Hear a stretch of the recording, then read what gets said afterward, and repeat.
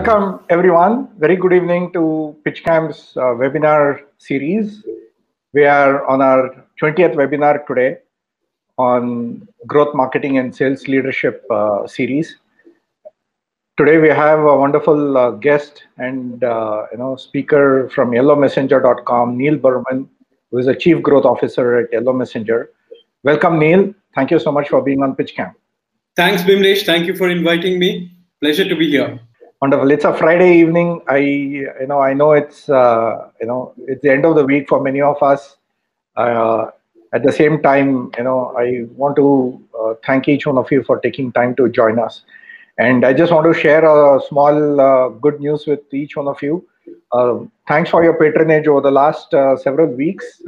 What started as a small initiative today, I'm proud to announce that we have had more than 1,000 plus people who have registered and attended our webinar series, and I'm just grateful and filled with gratitude to all speakers and to the fellow attendees who have trusted our platform to get some insights from some great speakers on some key topics. So thank you so much.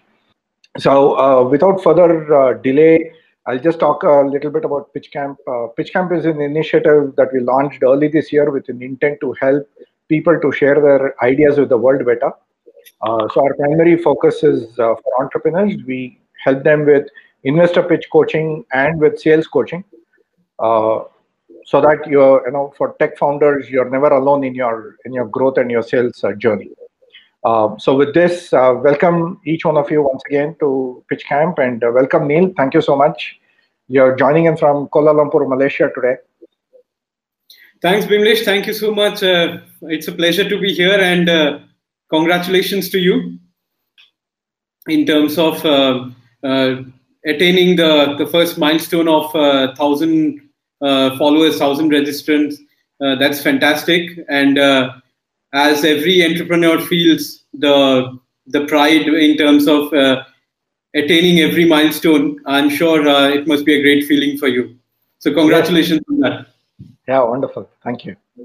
So let's kick this off, Neil. So talk to us a little bit about your background, your career, and how did you get into Yellow Messenger? I've known Raghu for a while. We met. I think I met Raghu very early. When he had a first prototype on fashion matching algorithm in a Microsoft event. So it's amazing to see Yellow Messenger grow to where you are right now in the enterprise bot and digital transformation space. So talk to us a little bit about your background, and then we'll talk about the Yellow Messenger journey. Sure. So I call Raghu the Bruce Wayne of Indian startup. Whoever meets Raghu never forgets Raghu. That's how he is. So of course, no surprise there that you still remember Raghu, and I think that must have been close to 3.5, 4 years back that you're referring to the Microsoft interaction. So I'll tell you a little bit about my world before Yellow Messenger. So I never started my career in sales. I started my career into vendor management. I was a vendor manager for AT&T, and after that, as it happens, right? I found my calling in sales. I thought there's much more adrenaline in sales, and this is something which I wanted to pursue. So started working with the first wave of Indian startups very early on. So I was part of the early team at Capillary, and that's where my startup journey actually started. So have been actively building teams for new age startup. I tried a small stint, collaborated with a few friends, started a small stint myself into computer vision, but the timing wasn't right. The Amazons of the world were landing in India, and we were trying to go in an offline world at that point in time. So that quite didn't work out. However, the good part that came out of that was I met these three wonderful gentlemen at Microsoft Accelerator, and they had the vision of doing something great with Yellow Messenger. So my joining Yellow Messenger was purely accidental. I was in Bangalore. It was, and I was meeting Raghu over coffee at a coffee shop on a Saturday afternoon, and the agenda of the meeting was to kind of do a little bit of brainstorming in terms of how Yellow Messenger can do remote selling in Southeast Asia, and he needed my inputs. So I was in Bangalore for a very short period of time, and then we spoke about how it's possible, how much of it is possible, and then he started talking names which were enterprises, and I said. Reaching out to enterprises in Southeast Asia, sitting in India, is not going to be easy. It's I've never seen Indian IT companies or Indian SaaS companies succeed in kind of remotely selling to Southeast Asian enterprises. So I said it would need field presence and somebody. If you're looking to hire somebody, drive somebody, then of course it calls out with a presence in Southeast Asia. And suddenly Raghu said that let's do it. Why don't you join us? And I said okay. So that's how the journey started. And in 2018, when I joined Yellow Messenger, literally the first two guys in the sales team was me and Raghu. And today in 2020, even in the middle of COVID, we're a little over 140 people sales team at Yellow Messenger. Wow. So we have grown from one team, one member in Bangalore and one member in Kuala Lumpur to now people spread across 9 cities globally.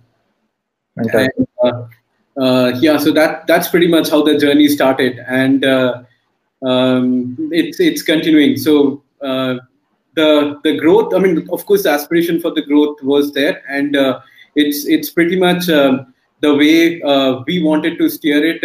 I think we are able to steer it that way, and the good part is. While everybody was kind of paranoid with COVID, we kind of embraced it, and it gave us the much needed tailwind also that we needed. So we're gonna be talking about it as we go along in the discussion. Sure. Apart from your illustrious career prior to Yellow Messenger, you have also been involved in a lot of other activities, associations. Yes. Sales Enablement Society and Future of SaaS. So talk to us a little bit of that before we jump into other areas. Absolutely. So Sales Enablement Society. Yeah. So let me tell you about Sales Enablement Society.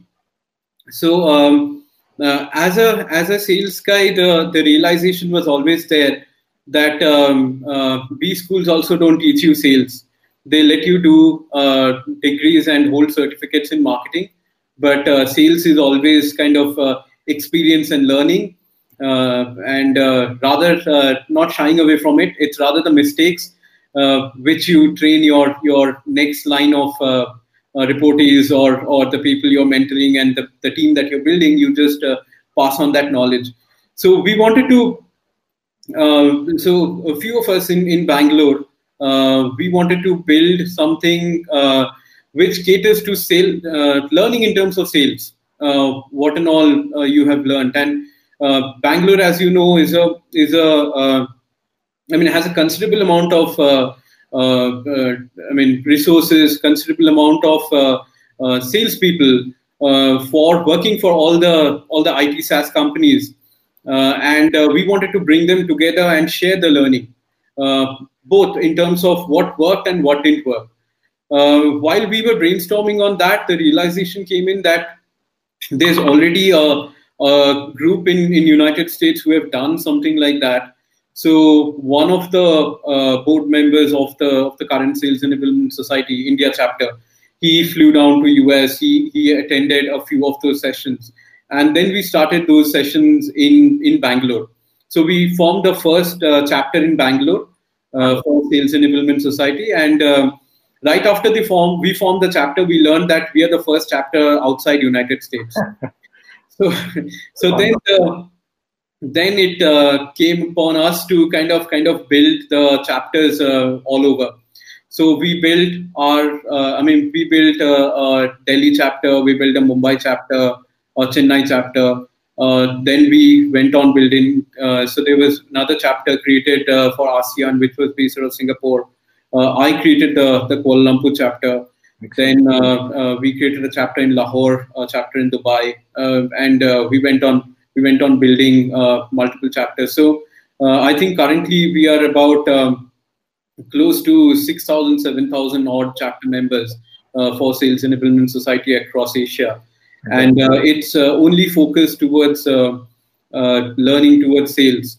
And I mean, we discuss everything, starting from the learnings of selling to a large enterprise to how to woo a CIO on an RFP document, to what kind of pricing work in a telecom domain. So we discuss everything, and a lot of learning and sharing. That's a core fundamental of the chapter. That's there. Future of SaaS happened. So Future of SaaS was there in on Europe and in North America. I think there was one chapter that was there based out of London, and that was not interesting. Not getting that interest from the larger Asian SaaS population. So they thought of doing another chapter in Singapore, and they did a virtual event about a month back, which was the first pure SaaS event, SaaS focused event on an Asian level. Right. And I was a speaker there, and after that, I used to engage with the organizing team, and then they mentioned that we're looking for ambassadors to kind of grow our chapter, and you have strong network in India, you have strong network in Indonesia. These are primarily the SaaS hubs of Asia, apart from Singapore.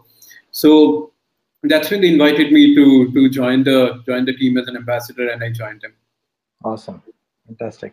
So let's jump into the journey. So my first question, which which I often see from several founders, is now Raghu as a founder had a certain value proposition, had a certain go-to-market thought process, right? Yes. Before you came on board. So now you joined on board, and then talk us through what were the things that you did, what you reviewed, what you found working well, some things that were not working well. What are the changes that you brought in to kind of steer the new growth roadmap? Okay. So even with a team of about 20 people, right? Yellow Messenger had about 4 to 5 enterprises on board, even at the time when I joined. So it wasn't like a complete clean slate that had happened. So every startup goes through an initial phase of product-led growth. That happens. So the early adopters were already on board. So kind of having a referenceable customer base in India was there from day one. Only thing we had to do is we never had the sales army. The sales force wasn't present, so we had to build a team initially to drive the growth in India, and then we wanted to channel out to Southeast Asia, and not limited to Singapore and Kuala Lumpur. We wanted to take it to multiple other countries in Southeast Asia.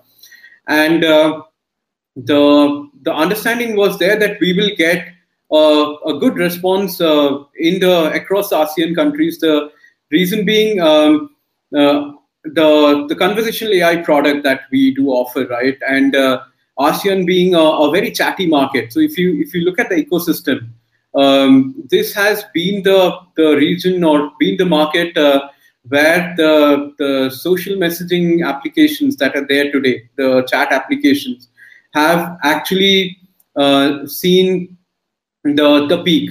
So apart from maybe Slack or WhatsApp, even Slack and WhatsApp gained the momentum after entering Asia. But if you see WeChat, I mean the super app, you right. Probably will not have a repetition of that. Zalo, Kakao, if you see all these applications, right? I mean, Viber probably is alive because of Philippines, and so we knew that we will get strong adoption here. But we wanted to understand as to what what's the secret sauce that we need to conquer in order to be in this market? So we started taking those initial baby steps into learning and understanding the ecosystem here. Some of the learning that came in didn't come in easy, so we thought of, oh, okay, and of course we were a startup, so there was always a kind of crunch in terms of what kind of investment we can put in. Entire 20, I think late 2018 and early 2019, we didn't do any marketing at all. I mean, we didn't have a structured marketing team in order for us to do marketing, but we were acquiring customers across Southeast Asia. So two strategies that we went ahead with was we will create a strong demand generation function. And even when I had a 6-member sales team in Yellow Messenger, among that 6-member team, I had one person who was managing partner relations and one person for doing the inside sales cold calling function.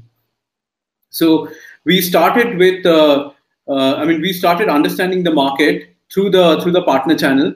So we embedded their learning into ours, and we made them the face of our learning. And then, of course, we were reaching out to the mid-market companies and trying to learn from them in terms of what's their expectation and how will they adopt a chat platform like ours. And a lot of shouting from the rooftop we had to do, because the region that we were going in had seen very failed attempts of chatbots coming from North America, coming from other parts of Asia, Israel. So we had to do a lot of, we had to share a lot of learning. And doing all this without marketing was actually face-to-face interaction or interaction over call, where we were kind of sharing this learning with them. So along with this, we found that we are getting certain market traction, and that we used in our favor. So I'm sorry. So the early market adopters that we got were Indonesia, Malaysia, Singapore.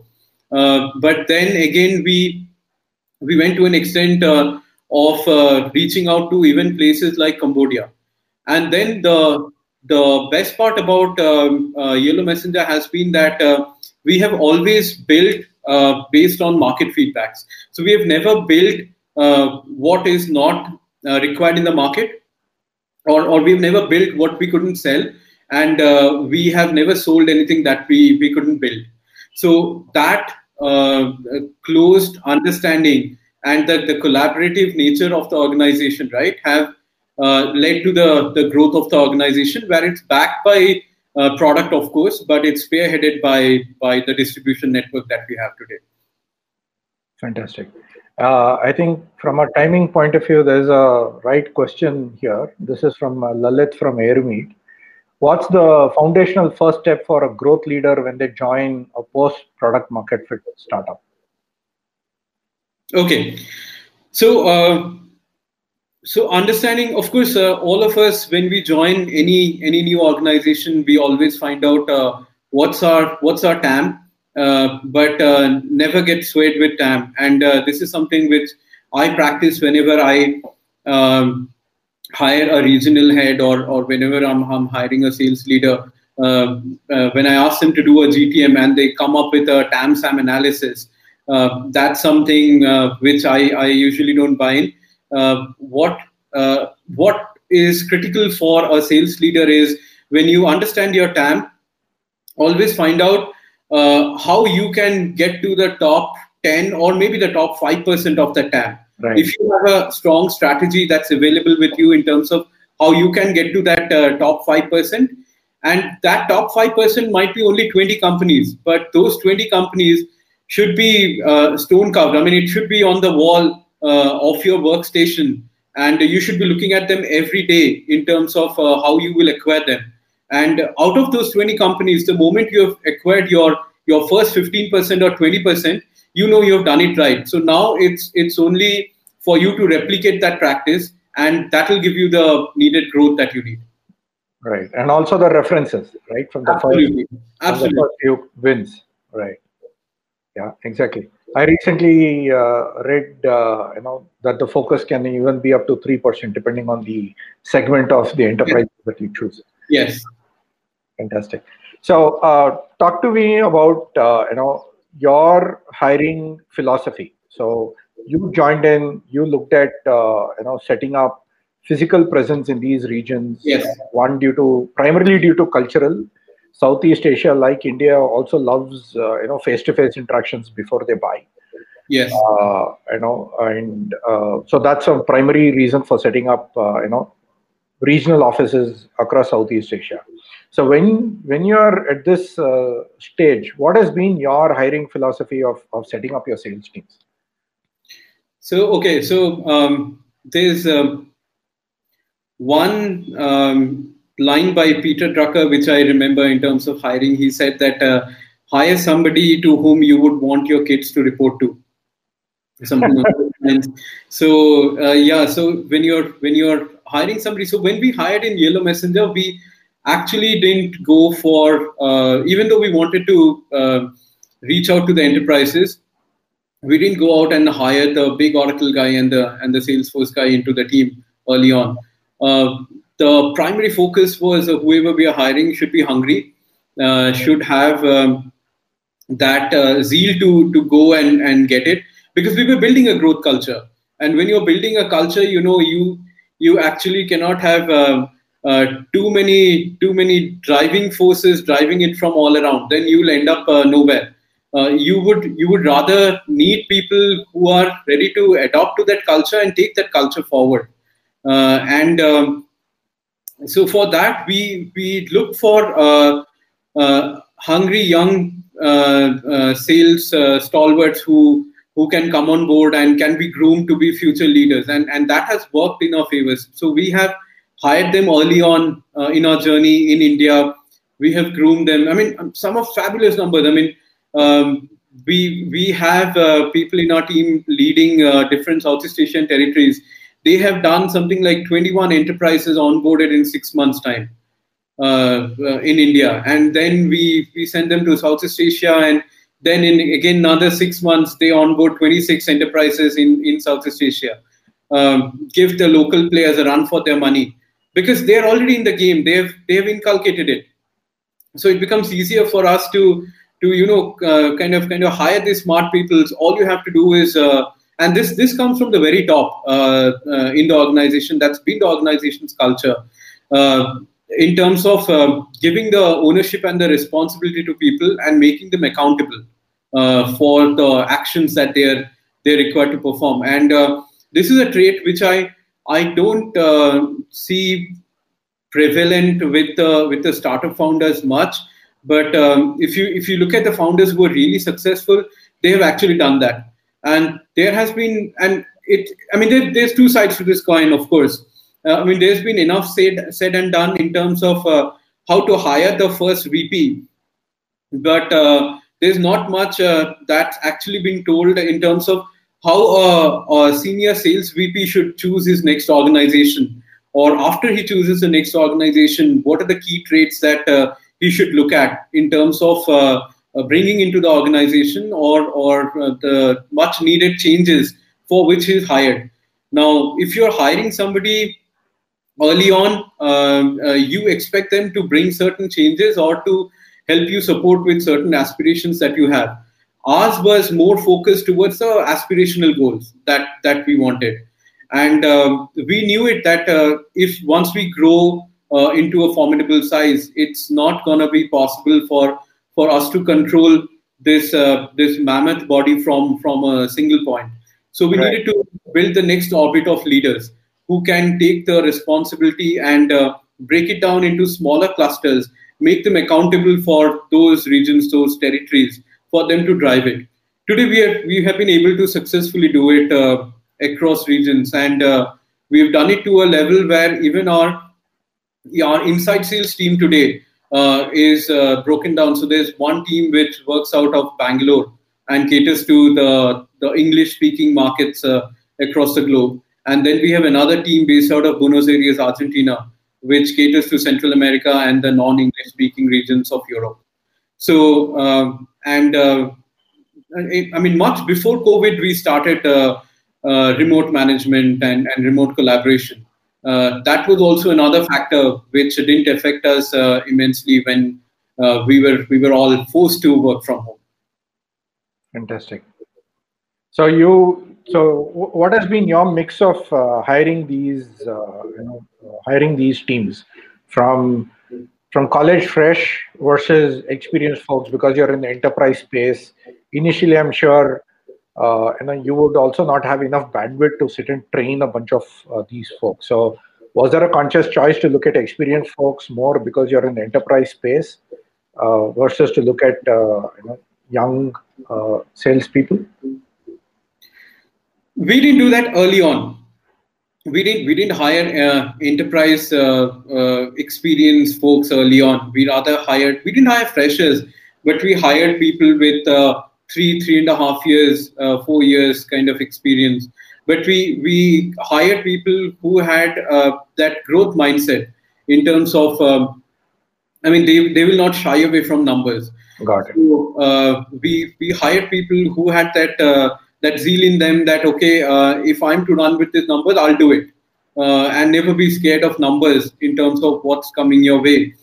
And then we complemented that much later with senior resources from the industry. And today also our hiring is a mixed bag of both. So we hire senior members into the team. At the same time, we also have a strong management trainee program. And that's something where we hired like only college freshers. Last year, we hired approximately 21, 22 of them. And this year, so far, we've already hired about 30 of them. This has, I mean, they gradually groom up to be, that initial level of foot soldiers who you need in order to keep the momentum going. Then we also had this thought that while we have a mixed bag of talent now in the team, we should bifurcate the team into doing enterprise versus mid-market and SMB. So okay. We have built an SMB team, and either which ways it was remote selling that was happening. So we built out a remote sales team based out of Bangalore, who reaches out to the English-speaking countries across the globe, and they really don't have any limitation in terms of territorial reach out. So they reach out, and that drives our SMB domain. And these were actually, this is a team which is comprised primarily of freshers. So I would say about 80% of the team comprised of freshers. And they have been into the system for something like 6 to 8 months. Okay. May come as a surprise, but the quarter in the middle of COVID, when we built the team, in the first quarter, this team did 1 million in revenue for us. And that kind of, and then of course the writing was there on the wall that we should just go ahead and we should just build this team. And currently, I'm extremely excited to make this into a 100-member team in 2021. Awesome, cool. Talk to us a little bit on the pricing for enterprises, right? So yes. How do you analyze when you came in? I'm sure you saw some pricing structure, strategy.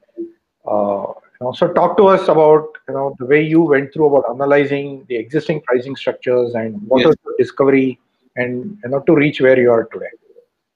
So from a pricing standpoint, we didn't had a very clear pricing strategy when we started off. So we did a lot of experiment in terms of what's the right pricing for us. And since our key competency is quite domain agnostic, persona agnostic, we were not quite sure in terms of what pricing is the right pricing. I mean, any pricing we were selling it at, we always had the feeling probably there's some headroom that we left. We could have pushed for a little more, and it's not that. And we were doubling the deal sizes. That's what was happening early on. But still, we had the feeling that there probably is a certain gap that we're leaving in terms of reaching out to the enterprises and positioning it to them. And a lot of thought went behind it, and not shying away from it. So I had experience of sales, but I am not a pricing analyst. I don't know what is the market ready to pay. So it went through a lot of trial and error. Apart from the industry and the personas, we were also selling it in multiple geographies. For example, when we were selling it in Philippines or in Singapore, that's a market where a conversational platform or an AI platform has been adopted earlier. Wherein when we took it to places like Vietnam, Cambodia, and even Malaysia, Thailand, we were met with. It doesn't matter what's your product capability is. You're an Apple, so I'll compare you with an Apple. That's what the understanding was, and we had to do a lot of experimentation there in terms of what could be a right entry point for us. How can we expand in the market? So we took some risk, which paid off, and primarily understanding the domain and kind of giving them an understanding of where it does not stick with a product component. If you can't put a pricing label on a product component, the only other alternative left for a sales guy to do is to kind of give them the understanding on ROI or do a cost benefit analysis in terms of what they can derive. And that's something which we went ahead with. And that's where we saw that the adoption slowly started coming in. And a lot of trial and error, like being a conversational AI product. If we had to tell them that this would minimize the dependency that you have on workforce. This I'm talking pre-COVID era. That was kind of very taboo in regions like Indonesia. So we couldn't tell them that you will have lesser dependency of workforce, or you can have a certain amount of workforce work towards it. So we couldn't do that. So we had to play along as it also gives you. You have adopted a ticketing platform. It can also do ticketing for you. So we had to often focus on the components which we never thought we will focus on, and that kind of gave us that much needed entry points into those accounts. And it's always easier to kind of drive a discussion when you're talking to a customer versus when you're talking to a prospect, because a customer, I believe, will listen to you, and a prospect is made to listen to you, or has to listen to you, or have to listen to you. So I think that was another strategy where we said, okay, let's do land and expand. So we were kind of doing an account capacity matrix for a period of 24 months, 36 months. And we were then focusing on building a strong expansion team, which can actually do the job of a business consultant, drive the adoption in those accounts, and help us grow in those accounts. So that, there also we have success stories where we have started with something as low as $800 a month, and we have ended up with something like $65,000 a month. So these are primarily driven by the adoption and the consultation that we've done for these enterprises. Fantastic. So with conversational AI, you got different stages of intelligence, right? So one is your basic 101 of FAQ or Q&A format. And second thing is to have really intelligent conversations based on the existing data within an organization. So when you try to approach a conversational AI solution, what was the mindset of giving access to data to kind of show the value proposition upfront to that customer specific use cases? Was there a strong objection from these customers, or was it a pilot and then go live model? Pilots were paid, they were free. Talk to us a little bit about that. So, okay, a very good question. Whether the pilots are paid, the usual market notion, and especially it's there in India. enterprises always believe that pilots are never paid. That's a strong sense within enterprises, and I'm sure all of us who would have sold to enterprises, we kind of take it for granted that in India nobody pays for planning and nobody pays for pilot, and pilot is deemed as the planning phase. But the challenge that I have seen is even if you have to charge them a dollar, because even that moves stable. And I mean, at least 5 people in the company will know that there's a product which is getting tested. Otherwise, very often it also happens that it stays within the user buyers, and the budget owners hardly know about it, and it's at the discretion of the user buyers that the success or the failure of the pilots depend on. So how we have done our pilots is we also couldn't break the shackle of making all of them paid pilots. So how we have done the pilot is we have gone ahead and told them that fine, let's discuss what's the success criteria, what's the success matrix of the pilot. We will do a 1 month, 2 month, whatever is the pilot duration, we will do that. But let's define, let's align with your definition of success from this. And if after 2 months we hit all the check boxes of the success criteria that you're calling out, from the 3rd month onwards, it's a paid contract. And with that, they have realized that there's certain skin in the game, and in order for you to, so you're getting a commercial approval early on. You're getting understanding of how the adoption is going to be, or where you need to plug it in. You're getting all that understanding early on. So both from a customer standpoint as well as a vendor standpoint, right? We get that clarity early on, and then we know what we have to do or how we have to drive those 60 days in order to make it into a contract. And that's when the adoption matrix from a customer's end comes in, and we start working closely from a pilot itself with the customer, which actually accelerates our upsell and expansion opportunity into the accounts.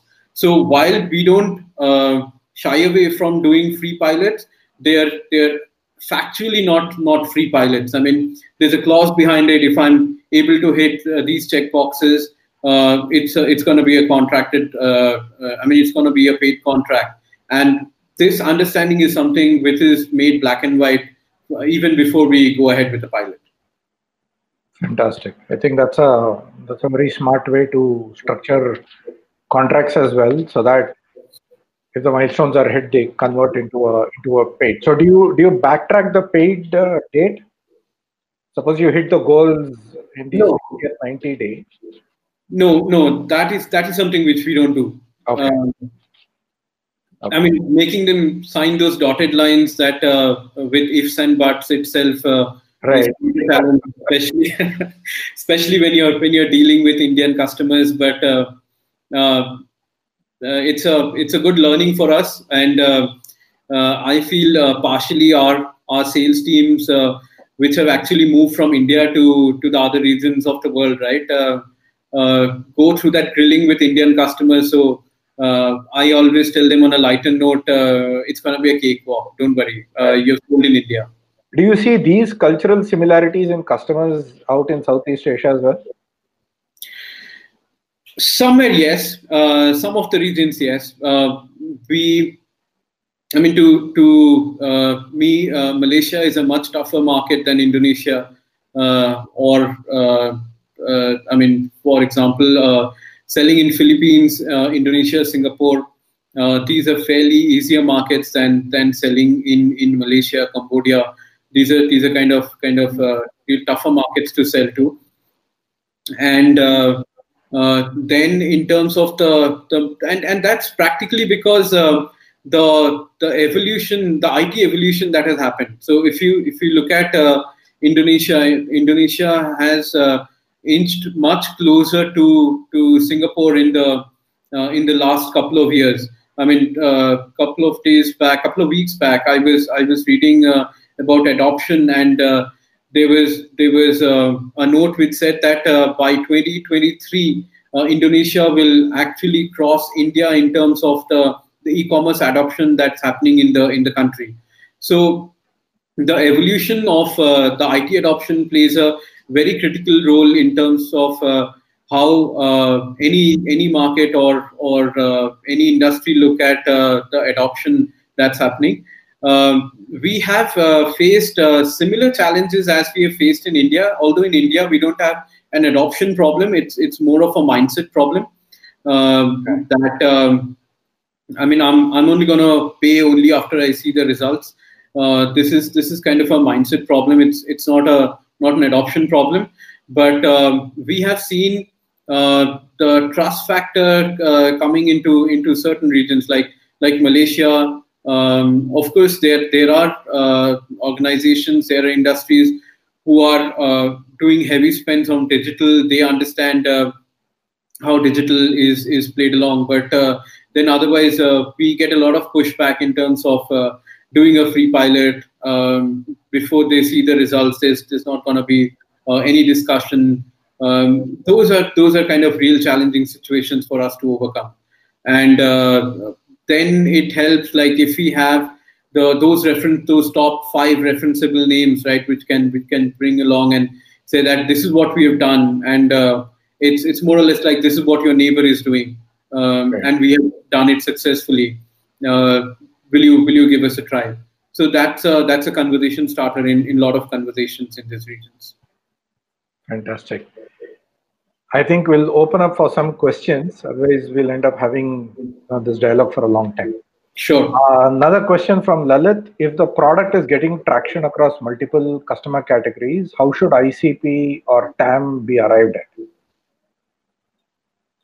I think I'll add another category here, also across geographies. Okay. So Yellow Messenger probably is a primary example there. We sell to multiple industries, we sell to multiple personas, and this is okay. To answer this is something which we also consider when we're doing sales hiring, because we often get rock star sellers who are coming from a background of selling ERP, CRM solutions, but then they were selling to one particular persona, or they are often given one particular industry to sell to. Whereas our product can be sold across the CXO level. I mean, I can have a sell to CMO's office, CTO's office, CIO's office, CHRO's office, and we have sold it to flamboyant retailers who are into lifestyle and fashion. At the same time, we have done business with companies which are into oil and gas, and we have sold it to them across 80 countries. So that also is something where what we have done is we have from a product end, right? We have broken it down into core product, which focuses on the elements of a conversational AI platform, and we have layered that with industry-specific specializations. And from an on-ground business standpoint, we have taken that global approach, where even though we are a global company, we are selling it across different regions. We're selling it everywhere.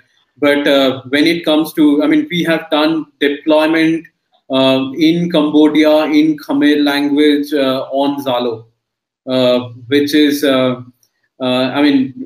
till we actually had that discussion, we were never even aware that we will have to build this capability. So that's bringing in that local composition into our business approach. So I think the TAM there for us, the TAM has only grown, but we have kept the focus on in terms of if I have to attain it across. So you added the different region. So if I have to attain those top 5 names in a region, I would see what's working for me, and I would try to replicate that first, and that would eventually kind of bring the command or make the shift in the algorithm in terms of how I look at my TAM and who I should go after versus what a platform like mine should have an ideal TAM. So I think it should be flexible and agile in terms of who you want to go after and who you want to bring in, and that should be your TAM, and that should define how you would want to take it ahead. Chasing the usual market norms, I think that's not going to give you much success. I mean, it might be a proven process for somebody else, but may not work for you. Got it. I think even from an ICB point of view, if you're having to sell to different, product, different categories or different user personas, so you would have your ICPs defined by your personas, your value proposition aligned with your category and your personas that meet both the the business propositions and the emotional propositions of the buyer. Absolutely, but often in our case, what happens is we are so like in the. I mean, this is something which our teams face day in and day out. They might be doing a conversation with the CHRO's office as the first meeting of the day, and the next meeting might be happening with the CMO's office. Right. While the CHRO's office is actually talking about criticalities of business continuity and internal automation. The next, when we are going to a CMO's office, he's talking about adopting or kind of automating the more flamboyant channels that are there, and in terms of how he can do a wider reach and bring in more people to do conversation with the brand. And his, I mean, he's not worried about business continuity, but more on commerce and outreach is what his worries are. So from that standpoint, it's kind of a persona shift that's happening. So unless you have certain formulas that have worked or you can replicate over and over, which you actually attained success with, it's difficult to define a set TAM and move forward. How long did it take to enter the US region? This is from Shabarish. We took a different approach to enter the US region. Instead of entering the approaches that we took, as we did with all the other markets, was going ahead with channel partners. That was one of the approach that we took. The second approach that we did was instead of going to the brands directly, while we were having a strong play and more recognizable name in the Asian region, we started approaching the center of excellence or the captives that are there. And we started engaging them before we could actually enter the US market. And that took us about the first win that we had in the region was over 3.5 months that we did. And the next one was a little over 5.5 months. Those were kind of our early entries into the US market. Fantastic. Talk to us a little bit about the channel partners. So, there are a couple of founders whom I know are currently mulling this option. There are two types of channel partners, right? One who just take you to customers, who already sell a bunch of solutions or services to your target customer base. Yes. There's another set of channel partners who can also be your enablers, right? Mm-hmm. Who can help you acquire new customers, either in a semi-retainer or in a full retainer-based model. So, yes. What partnership models have worked for you? What has been your learnings from working with partners? If you can share some thoughts and ideas there. Sure. So, yeah, Bimlesh, very, very defined. You mentioned that there are two types of channel partners that we do work with. So, if I put them on an x-axis, y-axis, and I do the analysis, right, in terms of the channel partner ecosystem that we work with, I would define them as we have one, of course, would be the enabled partners, and the other would be the managed partners that we do have. And within that, I can further classify them as something like sell to partners and sell through partners. That's the classification that I will do. So while the larger SI network that we work with are mostly sell to partners for us, where we become, our offering becomes one of the quadrant in the larger offering that they are taking to the end customer too. And the other would be a pure play reseller network who already would have had a foot in the door in that particular account and will give us the entry into those accounts. So while these are the transactional nature of the transactional relationship that we will have with the partners, the other one definitely would be taking the understanding from this. How do you manage them? So who are the partners who are kind of self-sufficient, or they can either be self-sufficient or they are gonna give you business once in a blue moon, and you really don't need to invest your time and effort and money on them. So you should have the team focused more on your managed partners. So out of all the partners that we have a certain set of partners with whom we kind of do weekly, bi-weekly interaction. We do a lot of co-marketing, joint events, joint efforts in terms of reaching markets. They are enabled, they are managed and enabled on our product on a pretty regular basis. Whereas there's a certain set of partners who are aware of the product, but they are not somebody who's dealing in the conversational AI space more often than ever. So they are enabled on a periodic basis. However, the touch point in terms of the digital touch point, doing that today is very easy. So that is something which we keep uniform. However, the human touch point there is kind of it's categorized in terms of how we cater to different partners. And this is something which we have been extremely cognizant about from the initial team that was there of about 6 to 7 people from the initial days. And today we have structured out a structured partnership program. We call it Gati. Gati stands for Go Ahead, Transform It. We enable our partners and their product technology and their sales team on Gati. We certify them, and after that we categorize them on managed partners and enabled partners, and that drives our engagement forward. Got it. Fantastic. Thanks for that. There's a couple of questions coming now.